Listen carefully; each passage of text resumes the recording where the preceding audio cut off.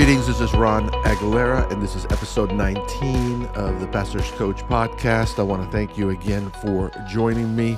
Thanks for being part of this journey that we are on as we grow in the areas of leadership, ministry, and beyond.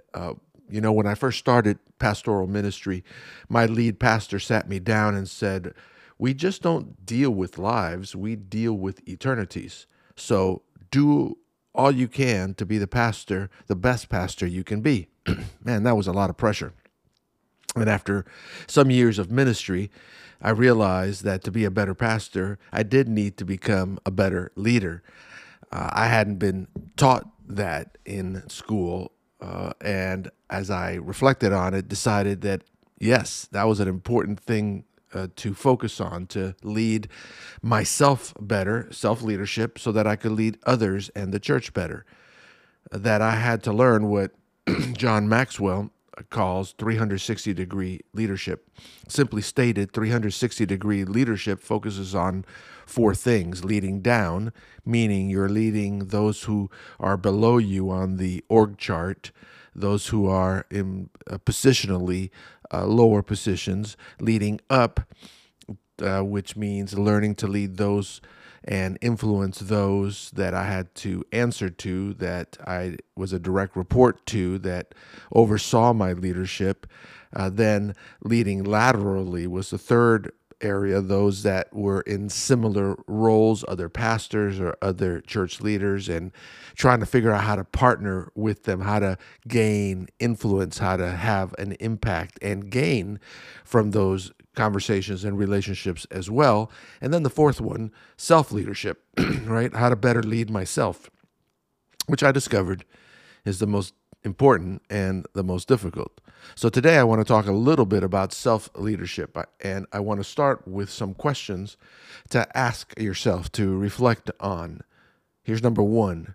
How do you feel about your leadership focus or your leadership horsepower these days? See, many pastors put in the minimum. I'm just telling you what you already know, right? They do only what is necessary, and then they wonder why things aren't better, why they are not in demand, why no one is listening. As pastors, we have been charged to lead the churches that we lead, and those churches deserve, really, in often cases, demand a high degree of focus from their pastor, from their senior leader. So, are you leading with enough focus, or is your attention elsewhere? Beyond that, I want to invite you to ask yourself the question, what am I focused on? Or what are we focused on as a church? Once you've answered that question, the next question is, are you willing to do the work to make that happen? Because many are not. Many prefer, as I mentioned, to put in minimal effort, to expend minimal energy, and just to maintain the status quo. I've heard it often. Why ruffle feathers? Let's just do what we've always done. And they're comfortable with the same results.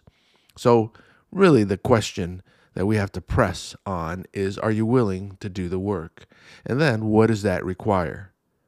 One of the questions related to this is, what are the engines that will generate growth, like attendance or baptism or giving, things that we typically liked or are expected to measure? Beyond that, we also need to focus on removing obstacles that prevent growth. What are the barriers? What are the obstacles to grow? And here are a couple questions to ask there. Questions to ask when churches are not growing. Do we have a leadership problem?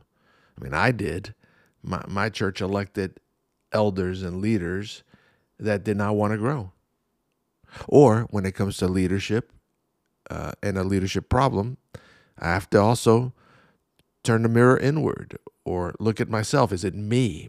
Maybe it's a vision problem. Maybe I have not put enough effort or thinking or time, or maybe I just have not cast the vision well.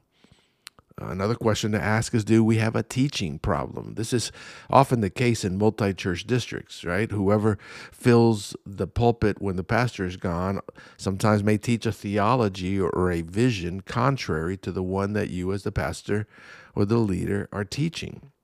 Sometimes it's not the people, it's us. not having a clear direction or understanding of what the pulpit is for. I've run into so many pastors who don't understand the full purpose of the pulpit. Many believe the pulpit is solely for theological instruction, and they miss the opportunity to talk about mission or to cast vision as to what God is calling us to do and what He is calling us who He's calling us to reach. Sometimes it's just the quality of the message, or I should say the lack of quality. I've been in too many churches where it was clear the pastor had not prepared well. And I'm not even talking about presentation. I'm just talking about the actual material in the sermon. So why would we be surprised when our people are not confident in inviting their friends to come? Why would our members come to church or invite others if our sermon topics or our presentation offers little to no value? Some pastors I've been coaching and have been in a coaching relationship with have told me, I'm not going to waste my time on presentation. My job is to preach the truth. So that can be an obstacle to growth, a barrier. Maybe it's just that we have a low evangelistic temperature, right? Or maybe it's our subpar programming for children. We want to draw families, but our programming is not very good. Maybe it's the music or just the worship service is poorly done. And maybe it's just lack of planning. Somebody once asked me, well, what do I do when we have no talent? Yeah, that's a problem and is often the case. That is why to grow, you have to identify obstacles and start new growth engines, as Noel Tishy, a leadership expert, once referred them to, which means recruiting and hiring someone who's talented in that area to fill the gaps. Sometimes it requires asking people to give to that vision. And it's amazing to me when we have a vision, how people will give. Instead, what we often try to do is improve on what we have and improve, incrementally, right? But I've discovered 2%, improving 2% is not going to do it. We need to have new initiatives, new approaches to prompt new growth. And even if we fail, these new initiatives can birth ideas for others. So, question, how am I approaching the inevitable problems that I encounter as a leader? By the way, if you don't get inspired by a challenge or by problems, you probably don't have the gift that Romans 12:2 or 12:8, refers to as the leadership gift. So, need to think about self-leadership. It makes a huge difference. And by the way, when you try something new, put your best people on it. This is not the time to let the person who just volunteers to do it, right? And we need to be strategic. In the book of Acts, we read about the first big problem of the church. It was food distribution. What did the apostles do when faced with a problem? They addressed it. They put the best people on it. And then they because of that, solved it. That, of course, in the blessing of God, which comes when we put some effort, we put some intentionality, we have a plan, a strategy, a clear mission and vision. In Acts, it says after that, the church multiplied. Hey, here's one more thing to chew on about self-leadership. Being a leader comes with huge demands, and I have found it helpful to keep an eye on 3 gauges. Emotional is number 1. Most have no idea how emotionally dragging and draining spiritual leadership is. So we have to keep an eye on our gauge on that, how we're doing when it comes to our courage. Physical, we need to keep healthy physically. We need to eat well, get rest, and manage the energy that we have. We often focus on managing time instead of energy. And then there's the spiritual, right? A spiritual leader must stay in vital union with Christ, fully surrendered. So do you have a strategy to do these and to keep an eye on these gauges, particularly if you're running low? I'm going to talk about these more in future podcasts, but one of the greatest challenges of a leader is the battle between hurry and speed and busyness and soul care. And so I want I want to encourage you.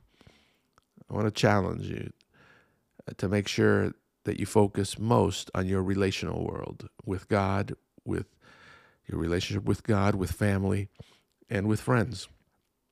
It will not only benefit them, but it will refresh you. It's one critical way of taking care of your soul.